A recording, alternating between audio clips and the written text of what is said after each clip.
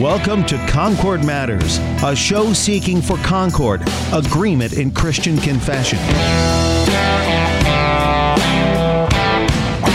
Concord mattered to Jesus and Paul, and so it does to us also.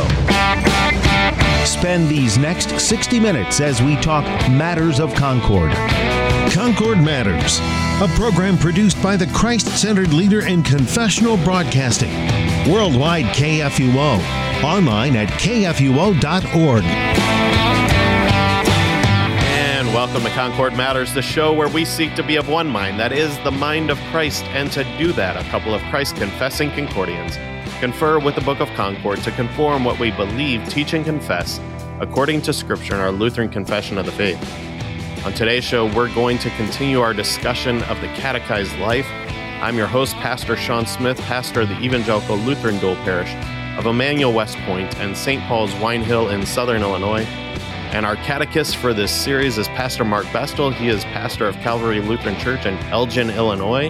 Pastor Bestel, great to have you back with us. And today we are going to actually get into the catechism. Third episode in here now, but we've set up the last couple of episodes.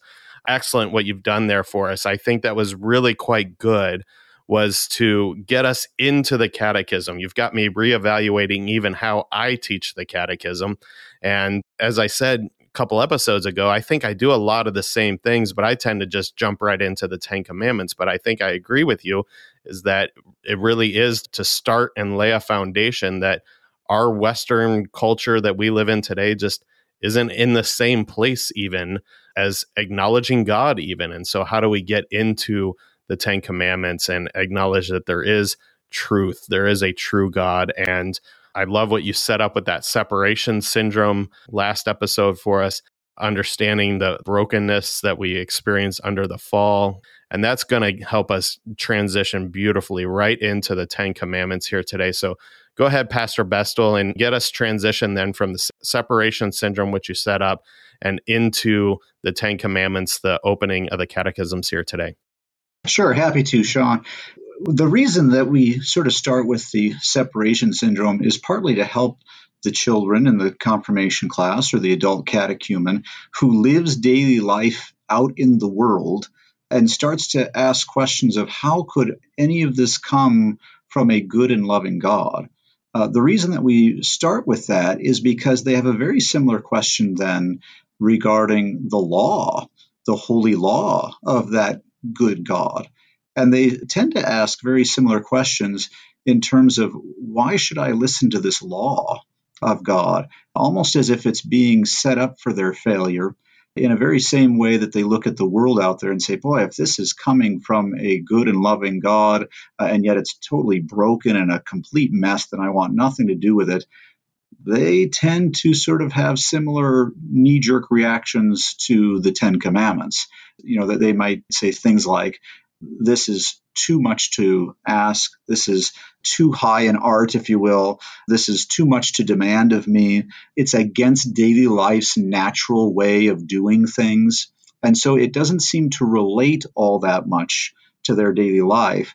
It's asking them to live a daily life that is much different in their minds than what they think daily life should look like. And so it's a very important connection to make. We've now made that connection, and it's a helpful connection to make because now we can understand sort of their instinctive reaction, which shows sort of man's understanding of what is natural and good is to be expected to be a little bit different than God's understanding of what is natural and good. In fact, in Titus, Paul says that mankind's mind has been warped. That word there in the Greek, it's, as far as I've been able to find, it's the only use in the New Testament that Paul says that man's mind has been warped by the fall. For example, how often do people think things like, or ask questions like, well, I think God set Adam and Eve up to fail. How could he place that tree there in the middle of the garden and expect anything differently than what happened? But the tree was their form of worship. It was the one thing, it was their altar, if you will, that separated the Creator from his creation. In everything else, there was complete unity. They had no inclination to be tempted by it. That's something that's very difficult for you and me to even think about, because when we think about temptation, we always think about temptation according to our own natural inclinations after the fall. But Adam and Eve had nothing inherently natural by which they lusted after the tree. And so, in a sense, the average person can't even fathom the willpower that it would have taken them to actively and intentionally defy God. And of course, there we speak more of Adam than of Eve. The apostle says that Eve was deceived, but Adam must have very actively and intentionally defied God. And we can't even grasp that because it's our natural inclination in a way that it wasn't theirs. And so we can't relate to that perfection that was theirs. And in the same way, we don't then naturally relate to the Ten Commandments. We have a hard time relating to the natural perfection of God's holy law. We try to make excuses about the law being out of touch, being too tall of an order.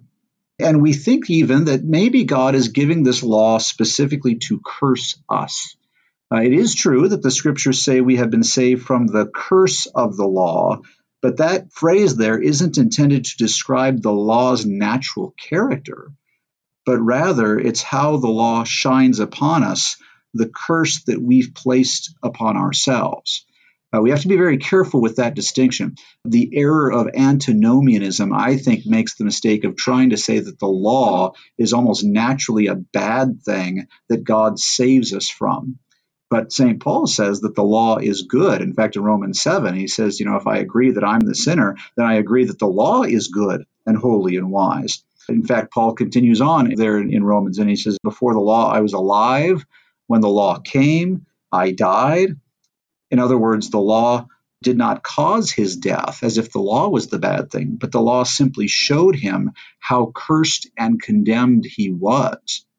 And so how does it show that? It's because the law is holy, pure, righteous, and good. And we're not.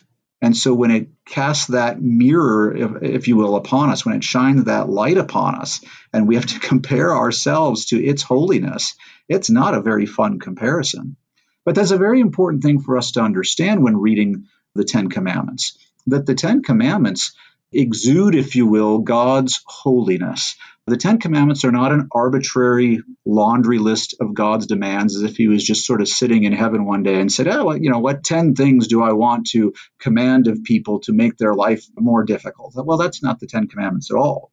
But rather, in a sense, I think it could even be described that the Ten Commandments are almost like the very essence and holy will that is radiating out from God, and thus is to be reflected by those who are created by God. And we can certainly speak of that in terms of that perfect first creation, when Adam was made in God's likeness and image. But then when we have to admit that Seth was born into the fallen image of Adam, then to compare that fallen image with the still holy image of God, all of a sudden now these things are completely at odds with one another. And yet for the one who is baptized into Christ Jesus, we see the holy law in a totally different light, because that holy law, again, is a holy law that is good, is pure, is righteous. And now that we have been baptized into Christ, we see it as holy, good, pure, righteous, not as some impediment or stumbling block. And so when we read the Holy Ten, we're not really reading a list of hoop to jump through demands. We're reading God's good will. And remember all the way back to the first episode when God created the world, and it was Tov, it was Meod Tov, it was very good, it was perfect. And that's what we are really referring to when we read the Ten Commandments, is God's perfect will. If we would just follow them perfectly, life would be so blessed and so perfect. But the problem is with us. The problem is not with the holy will or the holy law. And so we're reading God's good will. And that's, again, another use of terms that I think is important for Christians to really focus on, is that the word law is no different than the word will, or God's law as a phrase is no different than the phrase God's will. It is God's will to benefit his faithful people in this creation, in daily life. The Ten Commandments do that for us as we love his law. And so we only read it in a bad light when old Adam comes along and he says, this is keeping me from being the self-serving God that I want to be. And yet the new Adam reads the Ten Commandments and says, this is something I can rejoice over and I can love. Think of how many times the psalmist talks about loving God's word, God's laws, God's statutes. In fact, the very first psalm, blessed is the man who delights in the law of God, who meditates night and day upon it.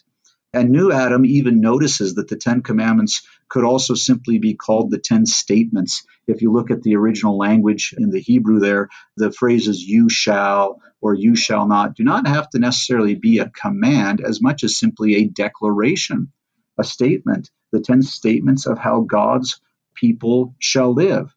They're going to live that way not to try and save themselves, but merely as a consequence of having been saved by Christ. Just as we talked last time about the consequences of the fall and the consequences of the separation syndrome, so also there are consequences of being saved by God and being reunited with Christ, and that is the ability to take great joy and delight in God's good will for daily life. I suppose the one last introductory statement I would make on this is that the fact that the Ten Commandments are written in sort of a negative form as people read it, you shall not do this, you shall not do that, that sort of just reflects the reality that God does have to speak in terms of the consequence of the fall. We now live in a fallen world. We now live with the instinctive desire to push against God's will. And so now he does have to speak in a negative that reminds us that there are limitations because of the fall. There are limitations and, if you will, things that keep us on the straight and narrow. And so you might even say, when you consider the commandments, and they always sort of repeat the same trend and theme, that the word you shall is sort of the joy of the new Adam. And then the word not might even be sort of a reminder of the daily drowning that is needed for the old Adam. And you can think of the baptismal language there as we get into the fourth chief part on baptism, that the baptismal life of one of constantly drowning the old Adam, you shall not, and yet raising up the new Adam, you shall. And so you have this great description right in the Ten Commandments of both the joy of the new Adam and also then the putting down of the old Adam. Yeah, I just love what you set up here for us, and want to again encourage our listeners, go back and listen to those first 2 episodes. We're going to continue to revisit these themes and talk about the separation syndrome. And it's not essential, but it's going to be really helpful because, again, I think even in my own teaching, I generally start with the 10 Commandments and then I start to explain a lot of the things that you've really set up. I like what you said there. It's not an arbitrary laundry list of God's demands. I spent a lot of time as I go through the 10 Commandments explaining how this is God's love for us because he wants his creation to be happy and to live the happy life. And that can only be done when you live the way that he's created to work. And that, again, that comes out in my teaching as well, and I think does for a lot of Lutheran pastors, but is maybe even more effective when you set that foundation that you're continually drawing back to that again. And so I just want to encourage our listeners to go back to that and listen to that again as we get into these 10 Commandments. That foundation that you've laid for us is really quite so excellent. So let's go ahead and dive into those 10 then. The first table, we'll start with that on today's show. We're going to be just dealing with the first table, and I'll have you talk about that here in a second. But let's go ahead and get the first commandment then. You shall have no other gods. Go ahead and talk about that, Pastor Bestel. Sure. I like this simple interpretation. Every now and then, there might be disagreement of saying, I like the old catechism that, thou shalt have no other gods before me. And people can go back and forth on that. I like the simplicity of this, that, that scriptural phrase before me could easily be misused by sinners to think that we can have other gods after God. As long as he's first, then I can sort of have a secondary God. And that's not at all what he means here. Rather, the before me actually simply means you shall have no other gods in my presence or before my face. And to, sort of tease this out a little bit, if God is omnipresent, right? If God is everywhere, and if he's all-knowing, then where can you possibly have another God that God is not, and that is not before his face, or is not in his presence or in his knowledge? So this is not an issue of saying God needs to be first, and then I can have sort of little mini gods after him. But rather it's simply, there are no other gods. And that's a really important thing to understand in this. And so I really like, and people can disagree with this, I suppose, I really like the newer catechisms, simplicity in the verbiage there. You shall have no other gods, period. Now, when we get into the meaning, then we should fear, love, and trust in God above all things. Perhaps it's because of that last word, things, that we often teach this by launching into a discussion that points out that even material things are little idols for us often. We allow these things to pose as gods. The Large Catechism definition of a god is helpful. Remember, right in the Large Catechism, Luther says that a god is that from which we are to expect all good and in which we are to take refuge in all distress. And as that is our heart's definition, it might seem common sense among Christians that we can't really be so easily dissuaded from the Christian faith by other named deities. Though in our pluralistic society, we do have to be increasingly careful about this and watchful for it. But I would think for most Christians, it's not going to be very tempting for them to hear of the idea of saying, oh yeah, I'm going to jump over and start worshiping Allah or Zeus or some of the Eastern mystic gods like Brahma or Vishnu. That's typically not, I think, probably the most tempting thing for one who is a Christian.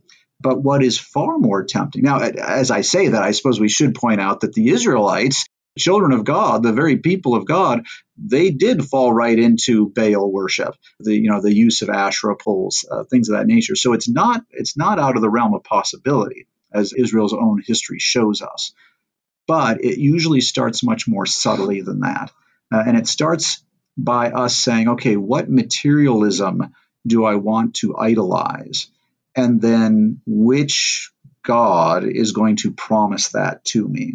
And that's how we sort of slip into the appeal to other named deities, because we're really wanting to be served materialistically, and supposedly these other deities promise that. And that's especially a big problem in our society, I think, because our society has a history of being capitalist, but we all know that over the last generation or so, it's been terribly divorced from any mention of the Ten Commandments in daily life. Those of us who are old enough probably remember, what was this, maybe 15, 20 years ago, the big debate about whether or not the Ten Commandments should be listed in public school rooms and courtrooms across the land. And that debate was sort of a surface level debate to something that had already happened, which is that the Ten Commandments had already been removed from the hearts of our culture's people. And once it's removed from the hearts of the people, then it doesn't matter in many ways whether or not it's on the walls or not. It just becomes sort of a dusty old relic. And where the heart has removed the Ten Commandments and capitalism has just become sort of a consumerism, then materialism as an idolatry is a very big form of idolatry in our culture. And so we rightly teach our catechumens to safeguard against the idolization of things like money and mammon. And that's not unique to our culture. In the Large Catechism, that was the very first thing that Luther appealed to, was the idolatry of mammon. We could also, especially in the day of COVID, we could also obsess over things like good health. And just as an aside, I think in many ways our COVID response as a culture, our COVID response as pastors, as people, as congregations, really sort of has to be judged looking back on it as a question of how did this shape up well with the first commandment? In what way might we have trusted government and science as proper servants of God, but also in what way have we trusted government and science in place of God? I think we have to be honest about wrestling with that a little bit more than perhaps we're comfortable doing right now, because we're just glad to have gotten past COVID. But when government and science says it's too dangerous to gather around the altar and call upon the name of the Lord, then we've crossed a line, if we're being honest. We've crossed a line in the sand into idolatry when we obey government and science over God.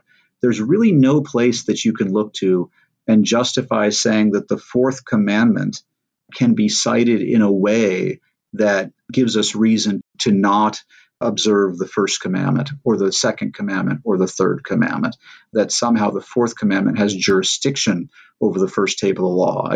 And sadly, I think this last year, if we're being honest with ourselves, I think all of us have sort of fallen into a situation where we've probably got to look back and say, okay, can we now, after the fact, dissect a little bit more clearly whether we were faithful in using the fourth commandment versus, if you will, the first table of the commandment, or were we using the fourth commandment in proper service to the first commandment? And I think that's a conversation that we have to have. Now, I guess going on, though, why do we even have that conversation, and why are we tempted in that way regarding, for example, the fourth commandment in use of or in service to the first commandment? Why do we allow ourselves to be tempted to reason things like government and science over God? And why do we try to justify that as saying, oh, well, really, I just meant government and science serving God? Really, it's a matter of me declaring to myself what will keep me safe. And there we see this is really a matter of the first commandment, because there is really only one substitute that challenges the one true God, and that is the capital M, me. Every idol out there is really about the capital M, me, just as the great temptation, ye shall be gods, right? And that's exactly how the serpent tempted Eve and Adam, and it's how we're tempted all the time as sinners. And that me idol is so potent that human reason even rationalizes away every idol as if these idols are actually being used in service to the true God, when it's clearly contrary to fear, love, and trust in God above all things. And we reason it all away because that's what allows me to keep me safe according to the way that capital M, me, thinks capital M, me is safe, you see. So when the COVID outbreak, as an example here of how we need to defend against this, when the COVID outbreak was about to close our church doors, we could see it coming, right? You were hearing things on the West Coast from Washington State and from the Bay Area and California. And so when we saw this was coming and we knew it was going to be the last Sunday before all of this was upon us here in Illinois, I reminded our congregation not just to be comforted, but also to be faithful. Not just words of gospel, but also words of law, because God's law is good. And God's law is holy, and God's law is pure and righteous. And so I said that Sunday before we had to close down for a couple weeks, I said, outside of fear, love, and trust in God above all things, there's the first commandment and its meaning. I said, outside of fear, love, and trust in God, fear is always sinful. Now think about that. Fear in anything else or fear about anything else makes that something else always stronger in my eyes than the one true God who defends me. It means that the capital M, me, is fearful that, again, me can't protect me. And so the elders of the congregation, good, faithful men, the elders and I drove that point home, saying repeatedly to the congregation the first few weeks, we will not fear. Our help is in the name of the Lord. There's that beautiful line, right? Certainly in the scriptures, but also that one of the opening lines of the liturgy every Sunday, our help is in the name of the Lord. And remember that word help is sort of the same letters that the Greek word hope is. The Greek word for hope is helpis, from which the English word help is derived. And so our help, our hope is in the name of the Lord. And that law and gospel back and forth kept everyone level-headed, calm, faithful. And so consider then, in the same way as that illustration, consider when Jesus approached the disciples in the boat. He was walking on the water. This is Matthew 14. He said, fear not, first commandment, fear not. And then the English, sadly, I think, translates it that Jesus says, it is I myself. But the words in the Greek are simple, ego eimi, fear not, I am. And that first commandment moment silence their fears, that they, even though they were seasoned fishermen, even though they might have trusted in capital M me to get through that wind and wave, and then became despairing and despondent when they realized that they couldn't get themselves through it, nevertheless, our help is in the name of the Lord. Their God was with them.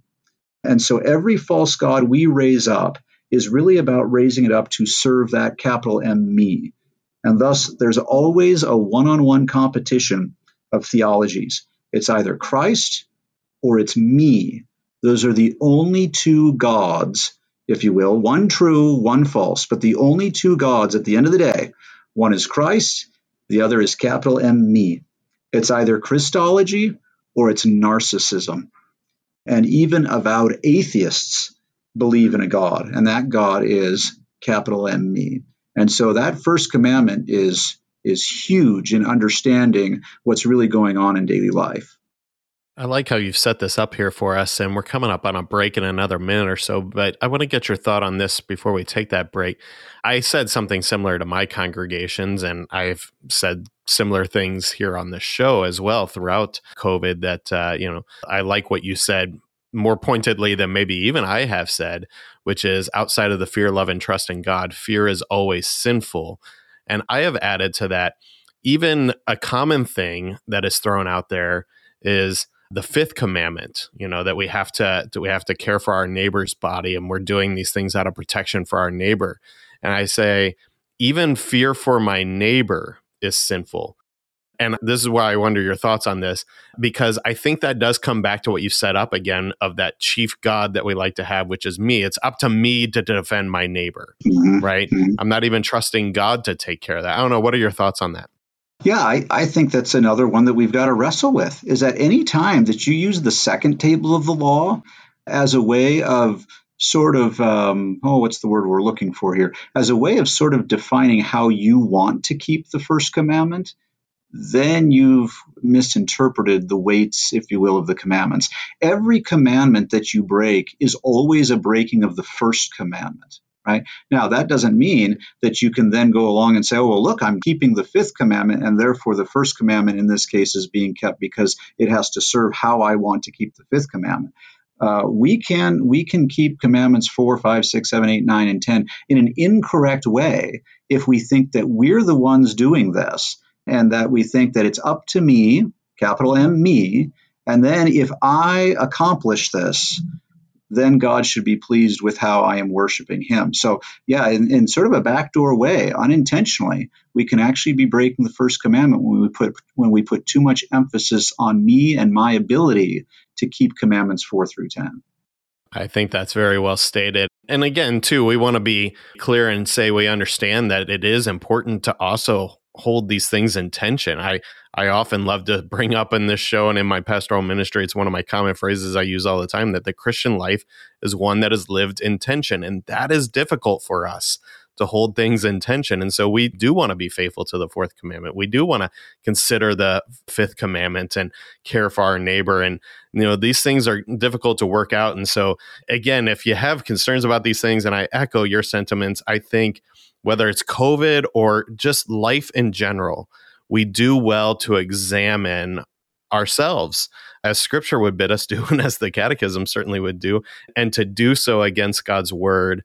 And these things are, it's tough to hold those things in tension. So do so faithfully, considering God's Word. Know the gospel is always there to forgive all sins where we have acted sinfully, and work these things out with your pastor and as a community of believers together. And these things are important things to consider as we continue to consider what God has given to us for his will for the world. And so heavy stuff to consider there, but there's joy to this commandment as well. It is God's will for us for having a happy life, as I've said. And so we'll pick that up on the other side of the break. So that's Pastor Mark Bestel. I'm Pastor Sean Smith. We're talking about the catechized life, and this is Concord Matters on KFUO.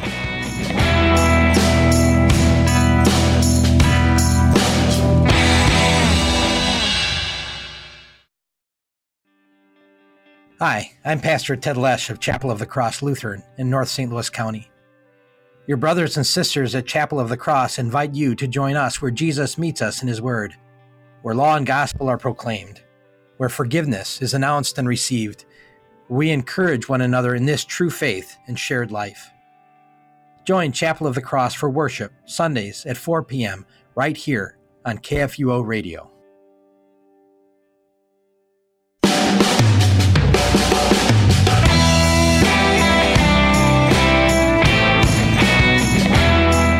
And welcome back to Concord Matters. I'm Pastor Sean Smith, your host, and Pastor Mark Bestel, our catechist, and we're going to continue talking about the catechized life here.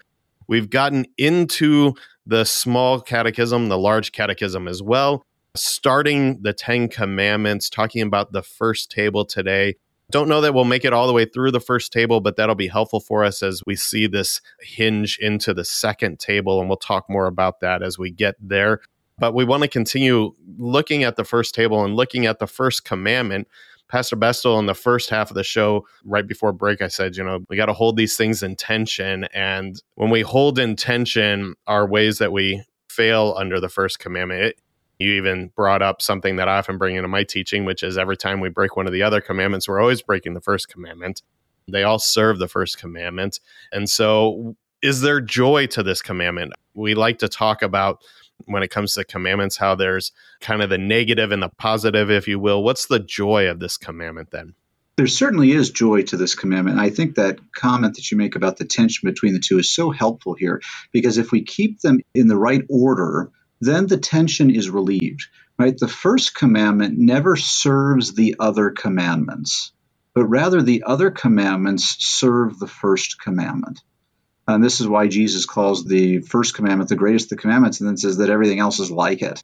So if we keep that in mind, then what we keep in mind is that the reason that all the others serve the first commandment is because the first commandment promises us a God, and the others serve that one true God. And if we have the opportunity to serve that one true God, then there is great joy in that. There's great joy in having a relationship with God, a unity with God.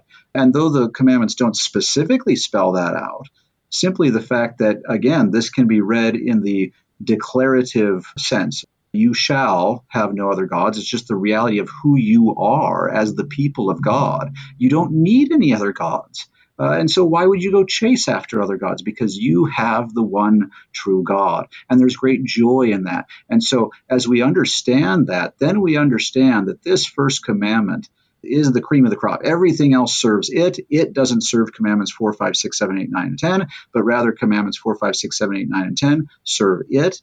And we can get into that in future episodes.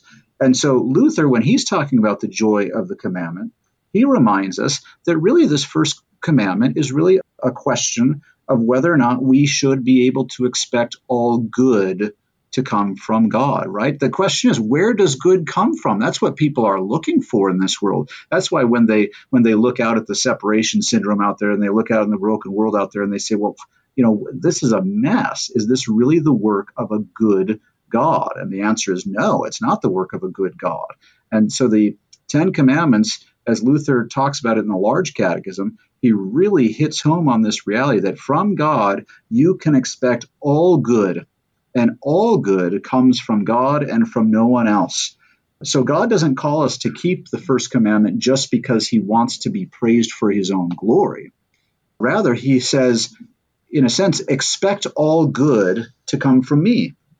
As the apostle says it, every good gift comes from above, from the Father of lights, in whom there is no variation or shadow of change. That's from the Epistle of James. The Large Catechism speaks this way when it addresses the truth that we experience good from other people, and yet that good always comes from God. I actually have an extended quote for you from the Large Catechism. It says this: even though we experience much good from other people, whatever we receive is by God's command or arrangement, and therefore is all received from God. For our parents and all rulers and everyone else with respect to his neighbor have received from God the command that they should do us all kinds of good. So we receive these blessings not from them, but through them from God. And there's a great reminder of the relationship, even as we've already hinted at it, at the first commandment's relationship with all of the others, that we can expect from the fourth commandment. We can honor father and mother and government when they do what is good and God-pleasing because they serve the first commandment. When Paul talks about in Romans 13, the idea that everyone is subject to the governing authorities, he says why? Because the governing authority is from God. And so the good that we have from the governing authority is not to be determined by the governing authority. It's to be determined by God's will. And therefore, where the governing authority governs us according to God's will, what a great gift and what a joy that is ours to know that God cares for his people, even through human means. Now, just because we expect every good from God doesn't mean that we preach a sort of a moralistic therapeutic deism. That's really popular in our day and age, isn't it? This idea of people saying, well, yes, I know I'm supposed to be a good person, and I know that God wants me to be happy, and I know that there's just sort of this generic God out there. And that's sort of their view of all theology, is a generic God who wants you to keep arbitrary rules and promises you'll be happy. Moralistic, therapeutic deism. Sort of in shorthand, your best life now, right? If you're following someone who's preaching your best life now, I'd encourage you to think twice about that. God's story of redemption does not point you to your best life now. It points you forward to the life of the world to come. Meanwhile, in this world, Jesus says, you will have tribulation. But what does he say there? Fear not, I have overcome the world. Take heart, I have overcome the world. Or as we remember from the use of Matthew 14, fear not, I am. And that again is the word of Christ. And so where we have Christ, we have great joy in this commandment because we know that we are one with God. And so we are to love and trust him with all our heart, soul, and mind. Luther says, a person's entire heart and all his confidence must be placed in God alone and in no one or nothing else. And that includes no confidence in me, capital M, me. Or I could say to the listener, no confidence in you yourself. To attempt to save myself by my good works, as sadly some religions that call themselves Christian say, hey, you can help in your salvation by your good works and your good efforts. Or even the idea of saying, I am saved by my faith, as if my faith is so strong or my faith is so noble and pure that God is so pleased with it, right? It's almost sort of a form of pietism there, rather than remembering that the full term is we are saved by God's grace through faith in Christ alone. And so I'm not saved by my faith. That would put my hope in my faith. That would put my hope in capital M, me. I'm saved by the object of my faith. I'm saved by the one in whom faith can trust because that one is trustworthy and true. That's a first commandment issue. So no confidence in you, no confidence in your attempting to save yourself by your good works, by your faith, or even by my reputation. Right? That's all idolatry. And where God sees our idolatry, he will not be mocked. And sadly, when we think about that, hate to say it, but there are a lot of churches out there that bear the name Christian that will say, I'm saved partially by my good works. We might think of the Roman Catholic teaching on these issues. There are churches out there that say, I am saved by my faith. Sort of, those who talk about their decision theology and how God looks at their faith and is pleased with it. There are those who say, I'm saved by my reputation, right? It's sort of the idea of the doctrine of the elect or the salvation of the elect, the double predestinarian idea. And none of those have any joy in the forgiveness of sin. They simply put their hope in the capital M, me, that thinks he can contribute to his own salvation. But where God sees this and where he sees our subtle idolatry in ourselves, he will not be mocked. And that's a very important thing that Luther brings up time and time and time again in the Large Catechism, where he says God will not have his commandments treated as a joke. He will not be mocked. He will not be played for as the fool. He says in the Large Catechism, here's another quote from Luther, God will not have this commandment thrown to the winds. He will most strictly enforce it. Again, Luther says, he is a God who will not overlook that people turn from him. And turn from him where? Again, Christians aren't very quick to turn from him to Allah or Vishnu. They are perhaps a little bit more quick, to turn from him to social pressures to defend my reputation, or to turn from him to my own good works, or to turn from him into, hey, look at how great my faith in him is.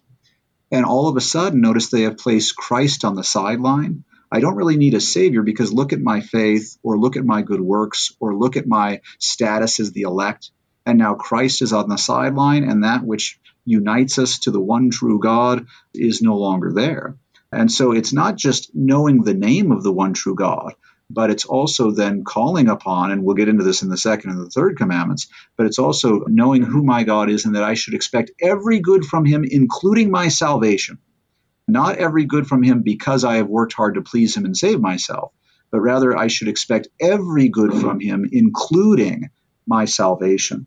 And so where New Adam then fears as a matter of reverence, all right, so sometimes people will ask the question, well, why then does it say we should fear and love God? Or we should fear, in the case of the first commandment, we should fear, love, and trust in God above all things. Why does it say fear if this is supposed to be the holy good will of God?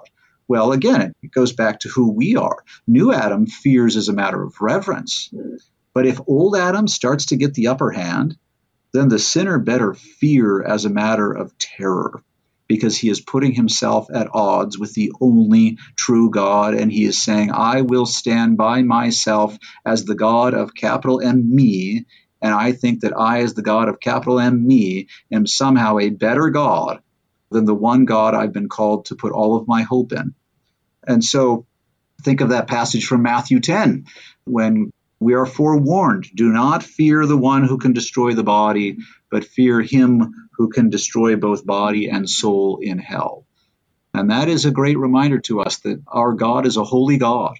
C.S. Lewis, remember, in thinking specifically of Jesus, referred to him as Aslan in his Chronicles of Narnia series, and he often referred to the fact that God is not a tame God. Right? He's not our servant in the way that he is serving capital M me. And this is an interesting difference between understanding God as the greatest good who serves me, which again is still sort of a subtle form of self-idolization, and understanding God as the one true God and there is no other. I'm oversimplifying here for a second, but Augustine's view might be, in a very oversimplified way, his view has at times been compared to saying God is the greatest good, and that's why I love him. Whereas Luther's view was, no, we fear, love, and trust in God above all things simply because he is, right? That God deserves the glory, not because he's good to me, which is sort of a backdoor way of saying, what has he given me that I should praise him? And now again, capital M me is the one true God. But rather, we ought to glorify God just because he is. Whether or not he's good to me is not what makes him God. He could condemn us all, and we'd still have reason to only say, all glory be to God alone. Even as St. Paul hints, at the name of Jesus, every knee shall bow, right? Not every Christian knee, but rather at the name of Jesus, every knee shall bow in heaven, on earth, and under the earth. And every tongue will confess one day that Christ is Lord to the glory of God the Father. So we don't worship the one true God primarily because, quote unquote, he's worth it to me. That would again be making capital M me the God. Or I think he's worthy to be praised. That's not the point of the first commandment. We worship him simply because he is, right? The great I am. And apart from me, there is no other, Isaiah 45. Every other God who is ever worshipped is pretend. It's not there. And therefore is the great is not. And so that God is the one I am, the only one out there, is the reason for us to keep the first commandment.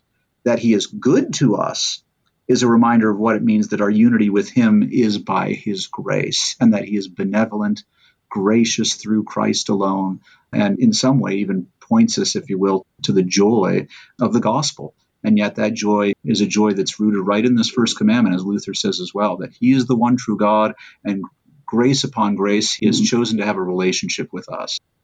I think that what you've set up there for us really serves as a wonderful hinge then into the second commandment. And I've especially found myself thinking of this as you brought out the Augustine quote and how Luther talked about that and so forth as well, is that really when we think about the way that we commonly pray, or that the way that we use the name of our Lord, and even as we'll talk about in the second commandment, even what we might think is appropriate use of it, a lot of times, if we're honest, I know I certainly, in evaluation of my own life, we're prone to not misuse the name of the Lord, to use it rightly, but only still somewhat sinfully, as I give praise to God because he's good to me, right? And that's what I pray to him for. And Luther will certainly pick this up in the Lord's Prayer as well, in this tension within all of us, that, again, we can approach to him because he is a God of grace and he is good to us.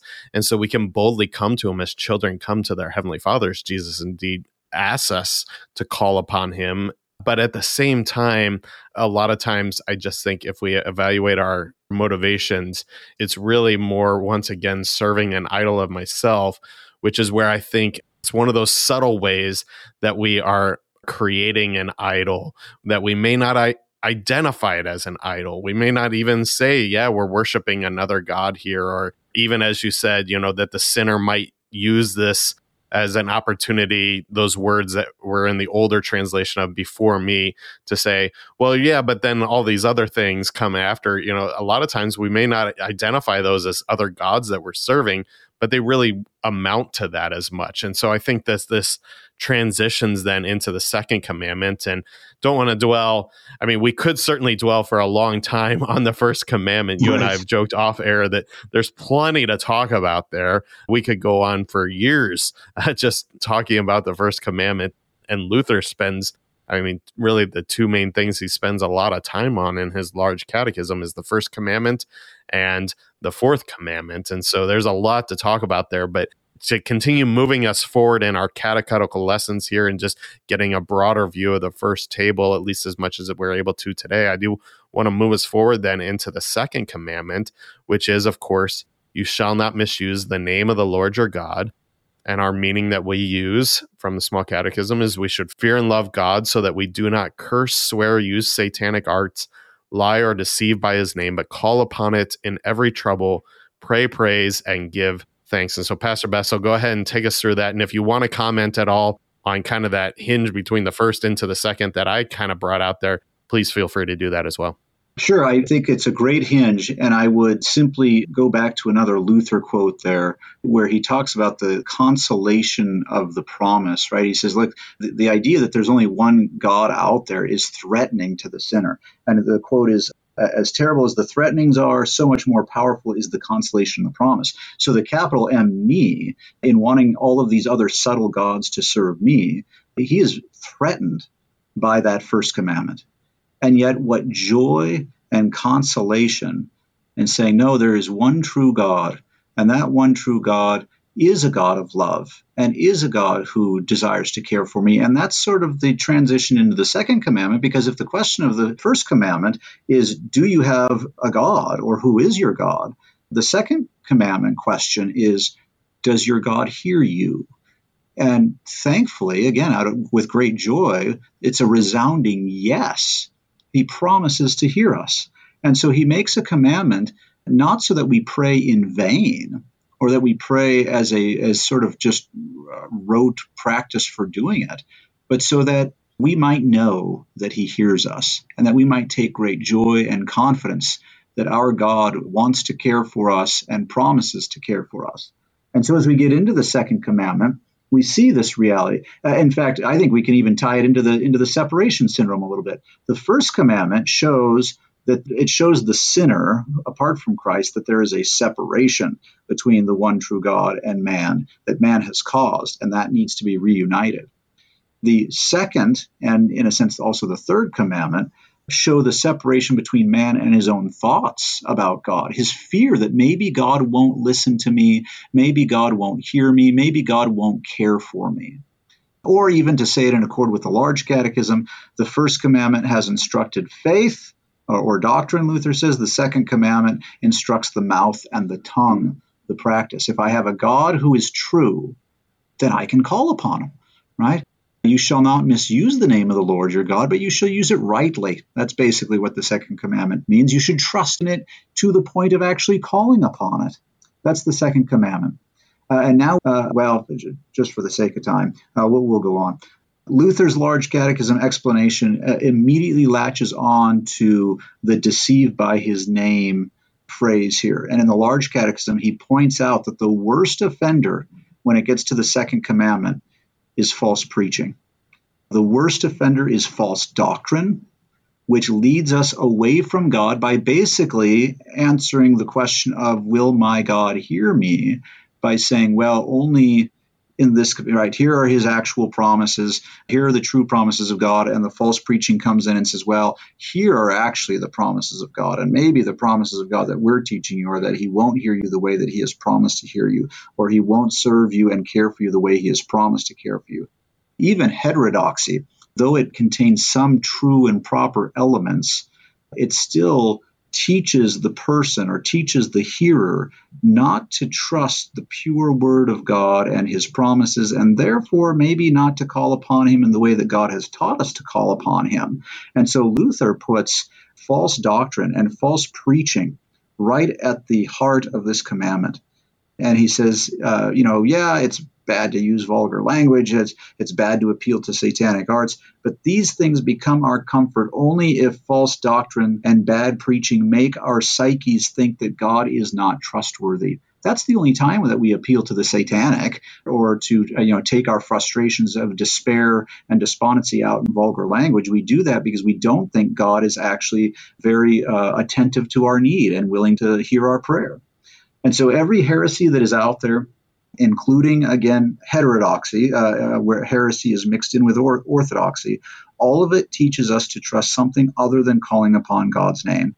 And, it's sort of an interesting reality that Luther appeals to bad doctrine here when it could be used in the third commandment's focus on the word. And I've actually had people ask me about that before.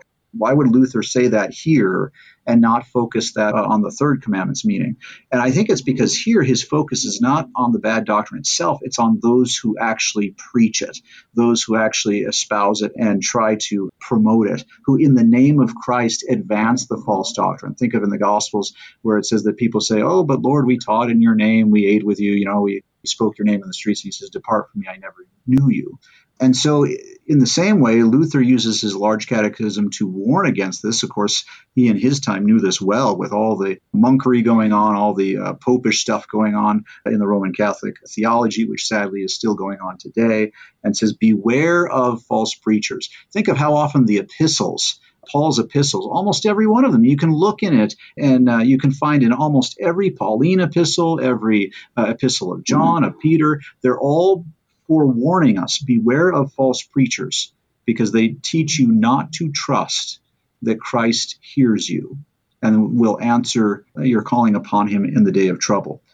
But here we might then note even again the similarity then to, how shall we say this, even the false preaching that we do to ourselves. Well, you go back to the psychological separation, and we said that every little thing that we fear is a matter of the psychological separation. Even children fearing the dark is a matter of psychological separation. And why do they fear it? They fear it because they doubt God's promise. And so my kids might ask me, they might say, it's dark, am I safe? And I can respond, well, Jesus is here with you. And they might say, but I don't see him. And they're actually preaching to themselves a false doctrine, that Christ is not there. And so that false preaching can come from anybody, even from myself. And that false doctrine can convince me as my own false prophet to doubt the promises of God and thus to stop calling upon him in every trouble and to stop glorifying him as the source of safety, even forgetting to give him thanks for seeing us safely through the hours of night's darkness. And so when you think of the positive aspect of this, think of how the Lord says, call upon me in the day of trouble, and I will deliver you, and you will glorify me. Right? That's a second commandment reality, isn't it? That we do have a God that we can call upon, first commandment, and therefore call upon him because he promises to deliver us in the way that he knows is best for us. I think it's really important what you brought out here in terms of the importance of being aware of false doctrine and watching out for it. You brought out that St. Paul warns about it. Luther is very concerned about it. And Jesus, of course, himself is very concerned about this. I think sometimes we don't give enough thought to just how stern Jesus is on this matter. So much so that when he talks about little children being led into sin and unbelief, he says, better a millstone be hung around your neck and you be drowned in the depths of the sea than to cause one of these little ones to stray, right? I mean, that's very serious. And I've been known in my pastoral ministry to give that warning when people go off to other denominations or things of that nature, and they say, oh, well, but they have so much for the youth, and isn't that so great? And I say, hey, but what are they teaching the youth there? Think about that, because Jesus has serious words about these things. You need to evaluate the teaching that is happening in that place, not just the excitement of it. And so, I mean, I agree with you. This is a very important matter that Luther definitely brings to the forefront of the second commandment here. But with just a couple minutes left here before we wrap up the show for today, and then we'll finish off this first table next week, any other thoughts on the second commandment to kind of close us out here today? Sure, real quickly. The Small Catechism here in the second commandment now begins this pattern of meetings being laid out in sins of commission, sins of omission. I just barely mentioned it last episode, but teaching us what not to do, and perhaps this is most intimately tied to the phrase we should fear God, but also then what to do, perhaps most intimately tied to the life of those who love God. So we should fear God and therefore not do these things, but we should also love God and therefore do those other things. And so, we so often focus on the sins of commission, but this commandment is most fully understood if we focus on the sin of omission, which is that we fail to recall that we have God's name, right? We've been baptized into the name of the Father, the Son, and the Holy Spirit, and thus we ought to wear it well. Think of that great baptismal hymn, All Christians Who Have Been Baptized, that says, so use it well, you are made new in Christ, a new creation. So call upon it regularly. Depend upon the comfort of knowing that God hears your prayer. I one time had somebody who was an adult catechumen coming from the Roman Catholic Church, and the one sticking point for him was praying to the saints and praying to Mary. And I said, just out of curiosity, why pray to Mary and the saints when you can pray right to Jesus? And he just sat in silence, and he said, no one has ever asked me that before. But this is the great joy that we have. We don't have to appeal through intermediaries. We have one intercessor with the Father, and that's Jesus Christ. And therefore, what joy is ours, that we have such unity with God that we can appeal right to him through Jesus Christ.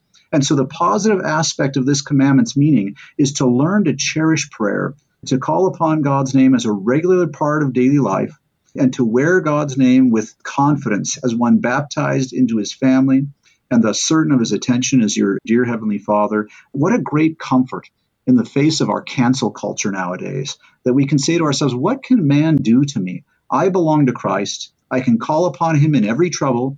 He promises, I will deliver you, and therefore you will glorify me. And I can live a life of joy and live a life that rejoices in gathering at the altar of God and glorifying his name because of the good God that he is, and because he is the one true God, the great I am, and yet great I am that he is.